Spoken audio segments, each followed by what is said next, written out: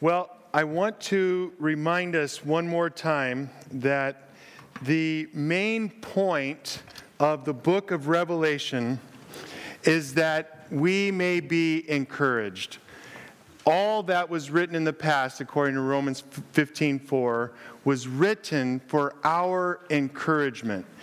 And we also find, as we look at God's Word, that God intends, God means for His people to understand His Word. God's Word is to be understood by all and any who are humble and dependent readers who are willing to obey. We find that in John chapter 7, verse 17. If anyone's will is to do God's will, he will know whether my teaching is from God or whether I'm speaking from my own authority. And because of John 7, it is then incumbent upon me and all Bible teachers to teach in such a way that you become independently dependent upon the Word of God. You don't need to be dependent upon any super apostle or any super teacher.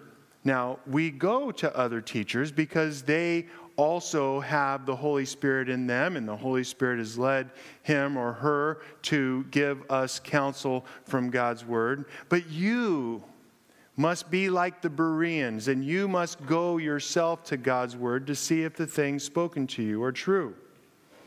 And so, I am sometimes asked by people who are concerned about issues of end times, and they say, "How do you read your Bible?" And I say, that's easy. In English, usually sitting down. Somewhat nonplussed, they reiterate as if I didn't understand what they were asking. And they'll say, do you believe that the Bible is literal? And this is a mistaken question, I believe. Because I know what it is they're trying to get at by saying that. But I think the old saying is true. You never get a right answer to the wrong question. And the answer, I say, is that I take the Bible as the author intends it to be taken.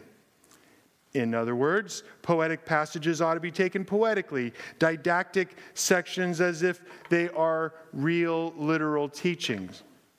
I also look at historic passages, and I believe that the things that are taught in these historic passages literally happened. Yes, I am one of those weird fundamentalists that believes Israel crossed the Red Sea on dry ground. Amen. Now, when you get to apocalyptic passages, it gets tricky. Because the question, is Satan literally a dragon? Does this literal dragon fly after a woman who's running away from him in Revelation chapter 12? Or as Pastor Benji asked a couple of weeks ago, does Jesus really have white hair? Well, of course not, because he has a perfect body and he died at about 33, so, his hair was whatever natural color. Okay, some of you smirked. I was hoping for a little more than a smirk, but that's okay. I understand. I don't know any serious Bible expositor that would say yes to these questions. But then we have to ask the next question. If that's so, what do these symbols mean? Well, this is where there are multiple schools of thought that divide. Nevertheless, no matter what your eschatological position, you must recognize that there is much in Scripture that is figurative. But we also must understand that there needs to be a high standard to take any individual, any given passage figuratively. And then we must, with sober minds and pure hearts, interpret these symbols as they ought to be interpreted. So allow me to give some hermeneutical principles, some how how-tos when concerning interpreting God's Word. And I've adapted the principles I'm about to give you from a book by guys named Fee and Stewart, How to Read the Bible for All It's Worth, which, by the way, is an excellent book. And if you are interested in understanding God's Word, Fee and Stewart, How to Read a Bible for All It's Worth. So my first principle, apocalyptic literature necessarily uses symbols to communicate truth. So a problem arises. Well, if it's a symbol, then obviously it's figurative. It's not true, right? Wrong. All the Bible is true. I should get another amen for that. Amen. All the Bible is true. Symbolic truth communicates true truth differently than didactic truth. The didactic simply means clear, step-by-step teaching, for example, like you see most of in Paul. And this truth that a biblical apocalyptic literature teaches is this: God will enter into time and history to destroy the wicked and to redeem the righteous. Amen. God is coming back, and God is going to win. That is the truth. John's revelation can be condensed into two words: God wins. And I love amens. Keep it coming. Okay, I must be going tonight. Revelation leads us to expect that Jesus will return suddenly, personally, visibly, and bodily. This you must believe. This is exactly what all four of us up here last week believe, and it's why we can shake hands and love each other and call each other brothers, because our differences amount to a small amount, because we know that Jesus is coming back. The second principle for interpreting, the second hermeneutical principle, is John's revelation is literature. Now, what do I mean by that? John's Revelation, the book of Revelation, is a unit from beginning to end. It contains various genres of literature within it, but it does so using characters, setting, plot, progression, protagonist, antagonist, and it has a conclusion. All of the revelation of John is to communicate that God will come into history and win. And his story that he's explaining in his book of Revelation leads us to expect that there will be elements that are a part of the story. In other words, that are figurative. Not story as in fiction, story as in a unit written to tell the truth in a vivid, non-didactic manner, not a straightforward teaching manner, but one using symbolism and figurative speech. The third principle we get, and all this, by the way, hopefully you'll have noticed by now, is in your notes in case, and the backside is empty if you want to write notes. Number 3, John's revelation is also a letter and a prophecy. Unlike most apocalyptic literature, John signed his letter. Apocalyptic literature was widespread in the first 2 centuries of the church. Lots of people were writing fantastic, vivid stories about how the world was going to end. But John signed his letter, unlike all the rest of them. And because it is a letter, it is written to you and me. Because it is a letter, we should expect a level of straightforwardness as opposed to complete fantasy that some of these others were. We should believe it. We should recognize it as truth as it is intended to be understood. John's revelation is the only biblical apocalypse, and therefore it is trustworthy. And we can even have a discussion here about what does it mean without getting into fights. Amen. Thank you, George. Number 4, John's revelation, the book of Revelation, uses recognized symbols and symbols that he translates himself. Let me give you an example of this. John and many apocalypse talked about a beast rising out of a sea. Now, when you read in apocalypses about a beast rising up out of the sea, that apocalypse is talking about a world empire that's trying to come and conquer everything. That's what the symbol means in apocalyptic literature. When you go and see a $300 billion movie at the local theater, you're going to see some literary repetitive garbage. Forget I said that. Stuff that is used over and over and over again until we want to puke. But it's just kind of how that style of art works. And we love it when they don't relive these cliches. But so John uses symbols like that he would expect everybody to understand because they know what apocalyptic literature is all about. But then he also used symbols that he told you what they mean. He talks about 7 lampstands, and he tells you these 7 lampstands stand for 7 churches. And he uses that symbolism to talk about the church as a whole and the church throughout history. These are clear, understandable symbols. Now,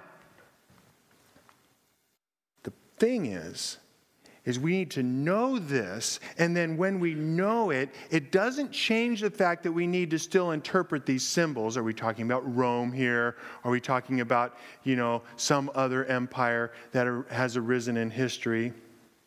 But we still must interpret them, but it simply leads us to expect that we can find the right resources to interpret at least the large ideas of John's revelation. And we must, if we're going to understand the book of Revelation and all biblical apocalypse, for example, in Daniel, we need to avoid 2 problems that Western Christians are very prone to fall into.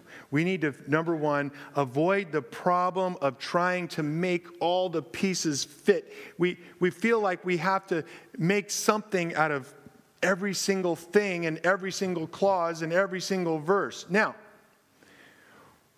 what I'm not saying here, don't hear me say that God's mind is not infinitely big and he can make all these things fit. And when we look backwards on them someday when we're in eternity, we will see that.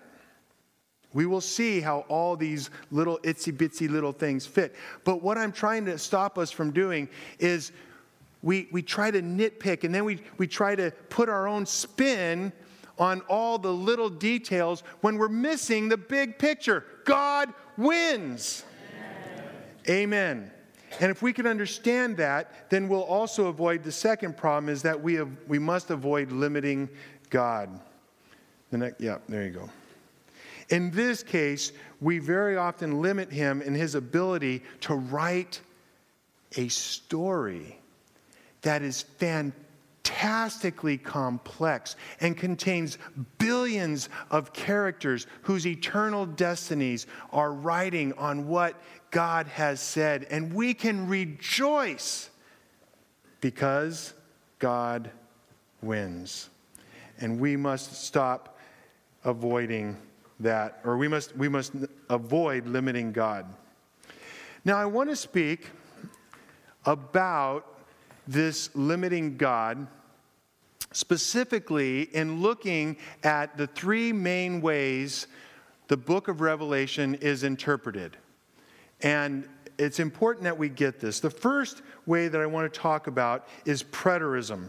And preterism is the idea that prophecies are fulfilled in part or in whole during the first centuries AD. Now, some of what is written in the book of Revelation is obviously referring to the Roman Empire and to the elements around the Roman Empire. And that's why some see fulfillment of these visions that John has as entirely or mostly about 1st and 2nd century, primarily up to the 5th century AD. And they see a lot of these prophecies fulfilled. John saw things in his context, and he communicated his prophecies with regards to what he saw.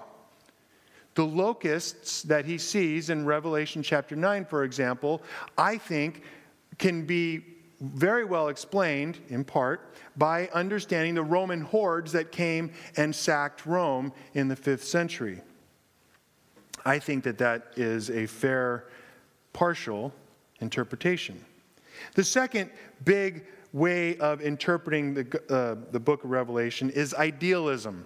And idealism seeks to see the book of Revelation as a group of truths that explain the interaction between God and man, between God and what he's doing in history, and wicked men who are seeking to oppose him, and godly men who are part of his church and his family seeking Lord God to come quickly so that his kingdom will come instead of our petty little kingdoms, right?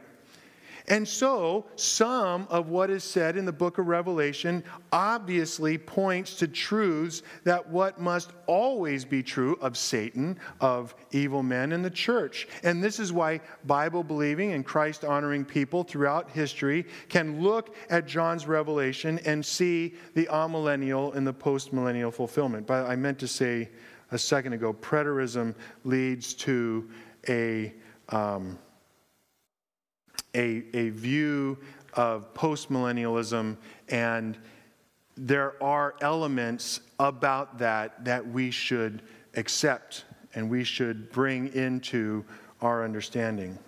The third major family of interpreters of the book of Revelation is futurism. And futurism says that the prophecies in Revelation refer to a time that is still future to us. It is absolutely clear, at least to me, and I believe to most Bible-believing, Christ-honoring people, that much of what is said in the book of Revelation refers to a time that is still to come. We haven't got there yet. And there's much in the book of Revelation that is prophetic. In other words, it literally communicates historical realities that we will one day look back on and say, look, history, that is what literally happened. And it is apocalyptic. In other words, it symbolically communicates mostly spiritual realities. For example, Satan is the great dragon. I don't think Satan really is a dragon, but he acts like a dragon, right? Just like I don't think Satan literally is a lion either. But as we read 2 weeks ago in 1 Peter 5:8, he's prowling around like a roaring lion, seeking you to devour, right? And this, if you and I can avoid black and white statements that the book of Revelation is all this, or the book of Revelation is all that, or all this, then what we can do is we can take the preterist view and we can say, I can see that. I can see how John could be describing realities. One of the most famous ones of this is the number 666. When you look at it, it refers right back to Nero. And self-consciously, perhaps, I don't know if this is true, we'll have to wait till we get to John and ask him, perhaps self-consciously he was like, oh yeah, remember that Nero guy? He was one of these antichrists, and his number was 666. It also happened to be what God told him, and I think he put these together, and the preterist view is partially right, and the idealistic view is partially right. Of course, you look at the 7 churches in Revelation chapters 2 and 3, and you see all kinds of churches throughout history that mimic exactly what these churches are going through. It's an idealistic view of the church, but I think primarily, my opinion, that Revelation is primarily a futurist book, and it's pointing to things that we have not yet experienced and hopefully will experience quickly so that Jesus will come. And that is why godly, Bible-believing, Christ-honoring people can disagree agreeably. And that is why we can know that these different emphases that we place on the visions that John had can come out and explain true truth about what God is going to do. So tonight, I want to introduce you, or I want to convince you to take my glasses, which are premillennial glasses, and look then at the Bible to see. And I believe, in spite of the fact that godly men can disagree, that when we get to the millennium, I'm going to be able, in a very unsinful way, because I'll have my glorified flesh, I'll be able to say, "Told you so."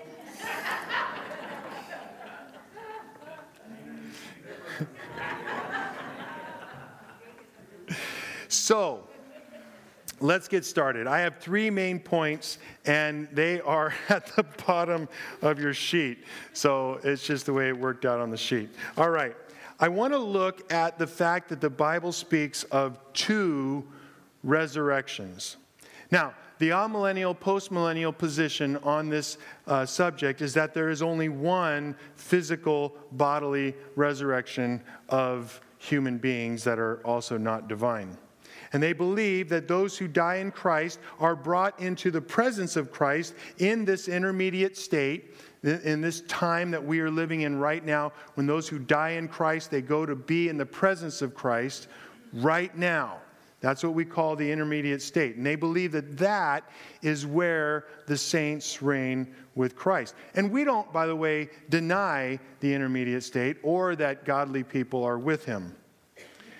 But that's not, I don't think, what the first resurrection spoken about in Revelation 20 is. So let's read verses 4 and 5. We're going to be back and forth here. So verse 4, John says, "Then I saw thrones, and seated on the thrones were those to whom the authority to judge was committed." Who are those, by the way? The people who love Jesus and follow him in their lives. And he explained that in each of the Gospels. "Also I saw the souls of those who had been beheaded for the testimony of Jesus and for the word of God." Who are those? Not quite. Those are the people who have been martyred throughout church history up until the tribulation. But then he specifically says, "and those who had not worshipped the beast or its image and had not received its mark on their foreheads and hands." And that's where you're talking about the tribulation saints. Okay? So you have what? So what do you have? You have all of the people who have followed the Lord, whether it was Yahweh before the New Testament or as Jesus after the beginning of the New Covenant, who are now given thrones. They came to life and reigned with Christ for 1,000 years. And the rest of the dead did not come to life until the 1,000 years were ended. This was the first resurrection. Now, if it says the first resurrection, that means, in my mind, that there's going to be at least one more resurrection. And I think it's safe to say that. We also note that the Greek word here that is translated resurrection most naturally refers to a physical resurrection. Now, to be fair, the amillennial position spends a lot of ink on that, and they find that there is an argument that this word can be taken to mean a spiritual resurrection. And they have an argument for doing it. I'm not going to get into it right now. You can go to Riddlebarger or to Sam Storms and read that. But I don't find that argument convincing about this particular passage, even if it can be used elsewhere in the New Testament. The fact is that there are some verses that seem to indicate there is only one resurrection. Famously, Daniel chapter 12, verse 2, and also famously Acts 24:15, where these 2 passages seem to indicate that there's one resurrection. But what I want to note about them, without spending too much time because we got to move on, if you go and look at those passages, you won't find that they contradict an idea that there is also a second resurrection. Do you see how that's important? Where a specific passage is talking about a specific event, it's not referring to another event that might or might not happen. It's not saying there's only for sure one and only one resurrection. Okay. Now, then there are also some other passages that seem to be ambiguous. There might be one, there might be two. We're not really sure based upon these passages. And those are, for example, 1 Corinthians 15:23 and 1 Thessalonians 4:16.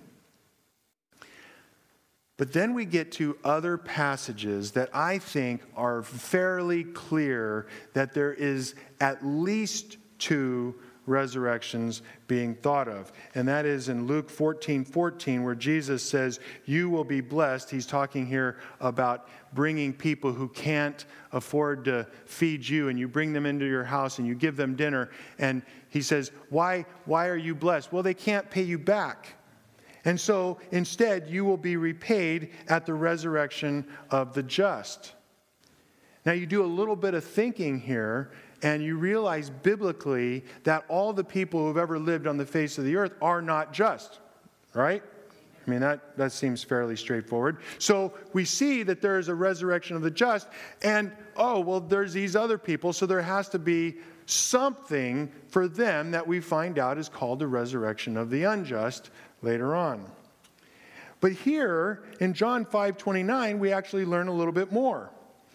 And he says to come out those who have done good to the resurrection of life, and to those who have done evil to the resurrection of judgment. So we clearly have in John 5:29 two resurrections, the resurrection of the just and the resurrection of judgment. We get to Revelation chapter 20, and we see that there is a first resurrection, and evidently that is the resurrection of the just. To come later, we find out as we read, and we're going to read here in a minute, that's 1,000 years later after the millennium at the end of history. A general rule for interpreting all of the Bible, you can take this to the bank.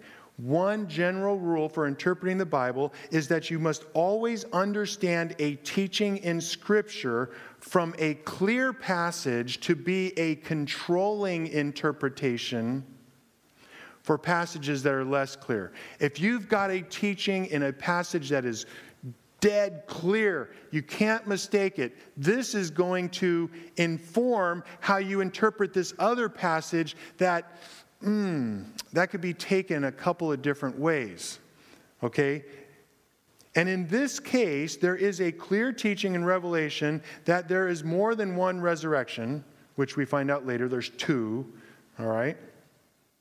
There are no passages that deny this teaching, but there are some passages that you're really not sure about. So what do we say? There's two resurrections.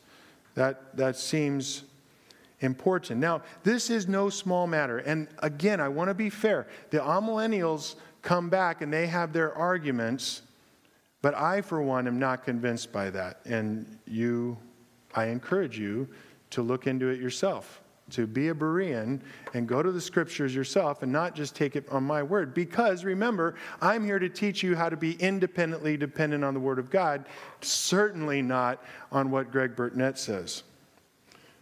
Wow, I really expected an amen from at least a few of you on that one.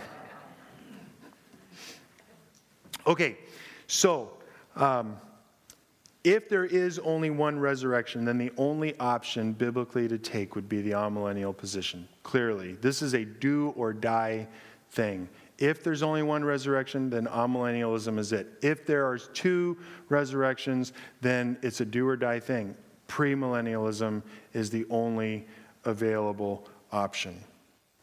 Okay, Revelation, I believe, should be taken literally as predicting a 1,000-year reign of Christ on the earth with his saints. And I think that there are two categories of passages that make this clear.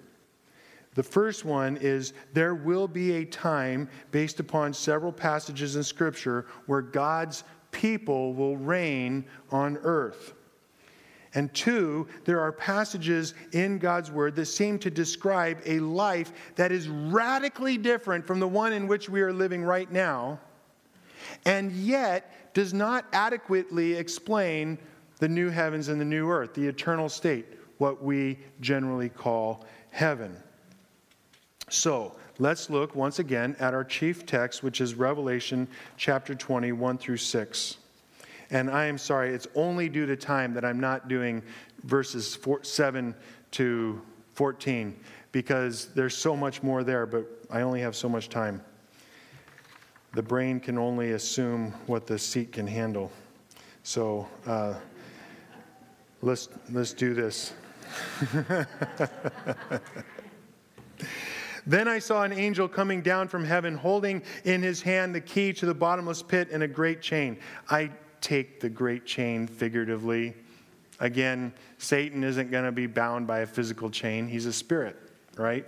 But I think that God can control even a spirit. Amen? Okay. And whatever that is, we're calling it a great chain. And he seized the dragon, that ancient serpent who is the devil and Satan, and he bound him for 1,000 years. And he threw him into the pit and shut it and sealed it over him so that he might not deceive the nations any longer until the 1,000 years were ended. After that, he must be released for a little while. Then I saw thrones, and seated upon them were those to whom the authority to judge was committed. And I also saw the souls of those who had been beheaded for the testimony of Jesus and for the word of God, and those who had not worshipped the beast or its image and had not received its mark on their foreheads or their hands. They came to life and reigned with Christ for 1,000 years. The rest of the dead did not come to life. There is that word resurrection, expanded out to what it means, until the 1,000 years were ended. This is the first resurrection. Blessed and holy is the one who shares in the first resurrection. Over such the second death has no power, but they will be priests of God and of Christ, and they will reign with him for 1,000 years. This, I believe, is the controlling passage. This is the clear passage that explains what these other passages I'm about to read point to. So let's get at them. I want to look first at the reigning passages, what I'm calling that. And I look first at Matthew 19. Jesus said to them, "Truly I say to you, in the new world, when the Son of Man will sit on his glorious throne, you who have followed me will also sit on the 12 thrones, judging the 12 tribes of Israel. And everyone who has left houses or brothers or sister or father or mother or children and lands for my name's sake will receive 100-fold and will inherit eternal life. But many who are first will be last, and the last first." Now, let's interpret this passage figuratively first. Okay? The figurative interpretation of Matthew 19 right here is that those who are Christians, we belong to a family, and even if our stuff is taken away by a wicked government or by those who are opposing Christ on their own, we have brothers and sisters and fathers and mothers around us who will love us and who will provide for our needs. Now let me ask you a question. Is that true? No. Well, it ought to be. It ought to be true. And it's woe to us that it is not more true. But I don't think that quite adequately explains what Jesus is getting at here.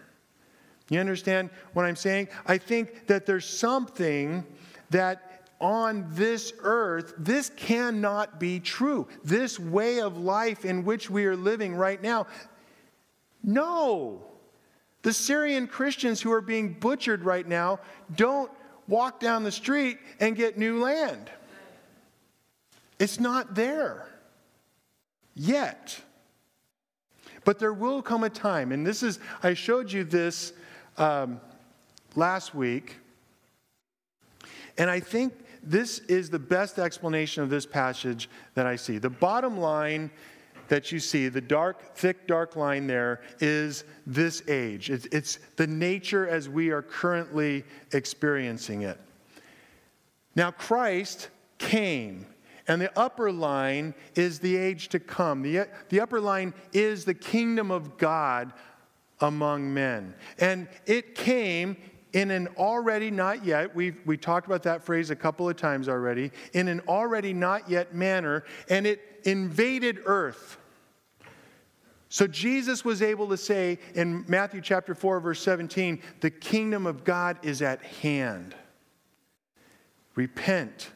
So now the last days, the New Testament consistently calls the entire church age, these last 2,000 years, as the last days. You are living right now in the last days. Whether the Antichrist is alive right now or not, I don't know. But I do know that right now is the last days. And one of these days, oh blessed day, Jesus is coming again. Amen. Thank you. Let's try that again. Jesus is coming again. Amen. Amen. And when he comes, the kingdom of God will fully invade. And there will be a parallel line, which those who are alive now in Christ will be glorified, and we will live on this earth during what we call the millennium period. And that is when, in my view, in my understanding, and there are plenty of Bible-believing, Christ-honoring, godly men and women who disagree with this, and I respectfully concede that. But I believe that's what Jesus is saying here. We will receive fathers and mothers and lands and houses and eternal life. And that is how I see this. And there will be Christians, and unfortunately there will also be non-Christians who are alive then. But again, that passage is not, this one here, the Matthew 19, is not the controlling passage. You can easily see an amillennial view there, and you can easily see the figurative interpretation as being the right one if it weren't for the controlling passage in Revelation 20. Likewise, another passage is Luke 19:17, where Jesus said to them, "Well done, good and faithful servant, because you have been faithful in very little, you shall have authority over 10 cities." Man, I can't come up with a figurative interpretation of that. That takes Jesus' words seriously. You will have authority over 10 cities. Do anybody in this room have authority over 10 cities? If you do, you're doing a lousy job. Right? I mean, come on, let's talk about this here.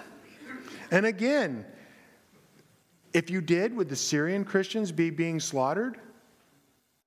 No, it's not happening, at least not yet. Revelation 2:26-27, to the one who conquers and keeps my works until the end, to him I will give authority over the nations, and he will rule them with a rod of iron, as when earthen pots are broken in pieces, even as I myself have authority from my Father. Now, I think John is being figurative here. He's in a clearly figurative book. He's in a clearly figurative passage within that book. And I think that he's using figurative language right here.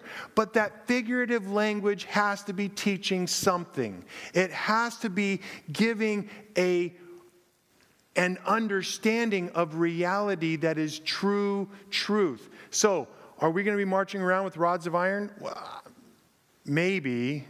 I would prefer mine iron wood, because I like wood, and I like carving it and making it look nice. And I'll ask him when we get there if I can make that. Okay, guys, you got to laugh at me sometimes. Then I'll know you're awake, you know. Some of you might want a gold staff. Some of you might, I don't know. Maybe ladies, you'd want a diamond staff. That'd be pretty wicked, huh?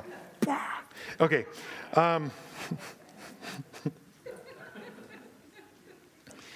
My argument here is not that this is the controlling passage. I think this is a figurative passage, but I think it understood in light of the controlling passage, it helps my overall argument. And I have one more verse to present on this. Revelation 5:9 and 10. And they sang a new song. Amen. Come, Lord Jesus. Worthy are you to take the scroll and to open its seals, for you were slain, and by your blood you ransomed people from God, from every tribe and every language and every people and nation. And you have made them a kingdom and priests to our God, which, by the way, is exactly what Peter says in 1 Peter chapter 2, so that we can be excited that right now you and I are a kingdom of priests. You and I are sons and daughters of the King. And there is a sense in which we're reigning right now. There is a sense in which those departed saints that we have loved in our lives are with Christ in the intermediate state and are reigning with Him. And praise Jesus for that. But he goes on and he continues and he finishes and says, and they shall reign on the earth. Wow. Now, my English teachers, God bless them, have told me that reigning on earth is reigning on earth. And again, I don't want to belittle the amillennial position. I really don't. Please, if you're taking me as that, don't. I'm giving my view. I'm trying to convince you to wear my glasses, and I can't give you all the arguments. But I have one more argument that is not talking about the reigning, and I want to look at Revelation 6, 9 to 11.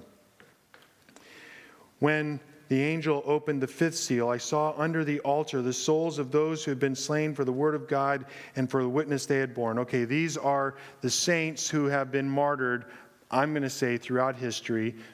Some might say it's just the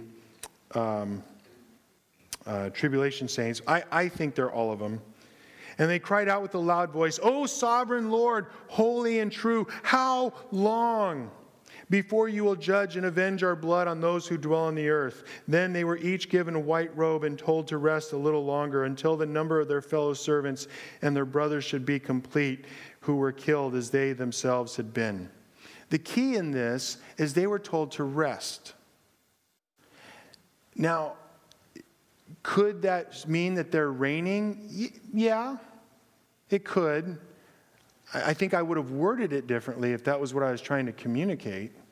And George and I were talking before I got up here, and perhaps there are other passages, but the other passage that we can think of that talks about the intermediate state specifically is Luke chapter 16, and what I believe is a parable of Lazarus and Abraham. And what is Lazarus doing? He's kicking back with Abe. He's resting. That doesn't communicate. And the other passage, George, is 2 Corinthians chapter 5, where Paul talks about the saints that are in the intermediate state are unclothed.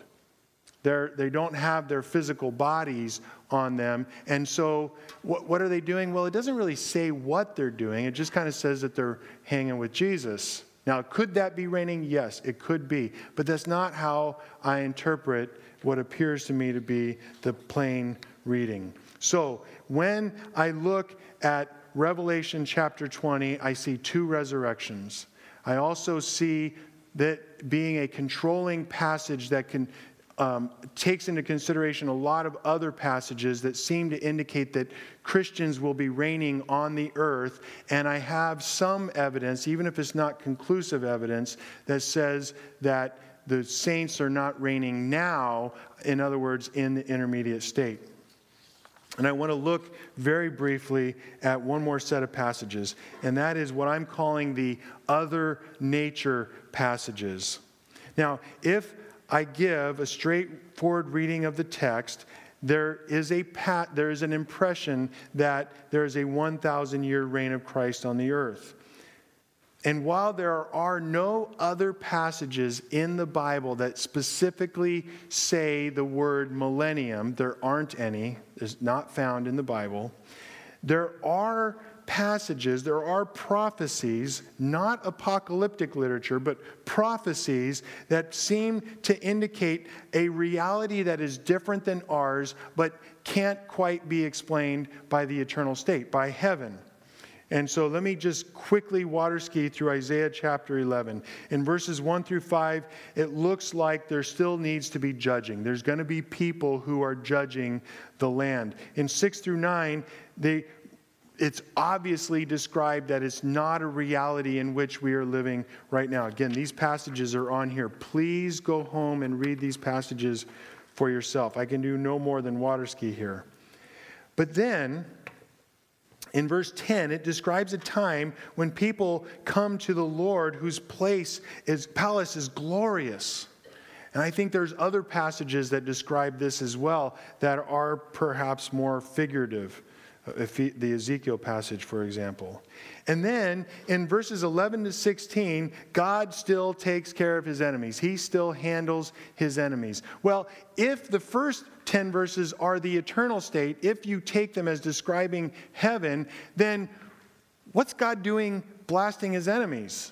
His enemies are already going to be in hell at the eternal state. There will be no more enemies. So that doesn't seem to be the eternal state. And in Isaiah 65, there seems to be children being born in Isaiah 65. But then you have lions and lambs laying down together, and you have children playing in front of viper pits. I have never let my boys play in front of viper pits. Ever. My wife would shoot me. And that would be the end of that. So, we're not going to go there. Donna told me years ago, probably before we got married, she said, I hate snakes. And Genesis 3:15 is my reason. End of discussion. And I submitted. Zechariah 14, in verses 1 to 3, Jerusalem is attacked. Verses 4 and 5, God saves Jerusalem. 6 and 7, God seems to temporarily change the laws of nature. And we're not clear there. Does he change the law of nature for one day? Or does he change the laws of nature for 1,000 years?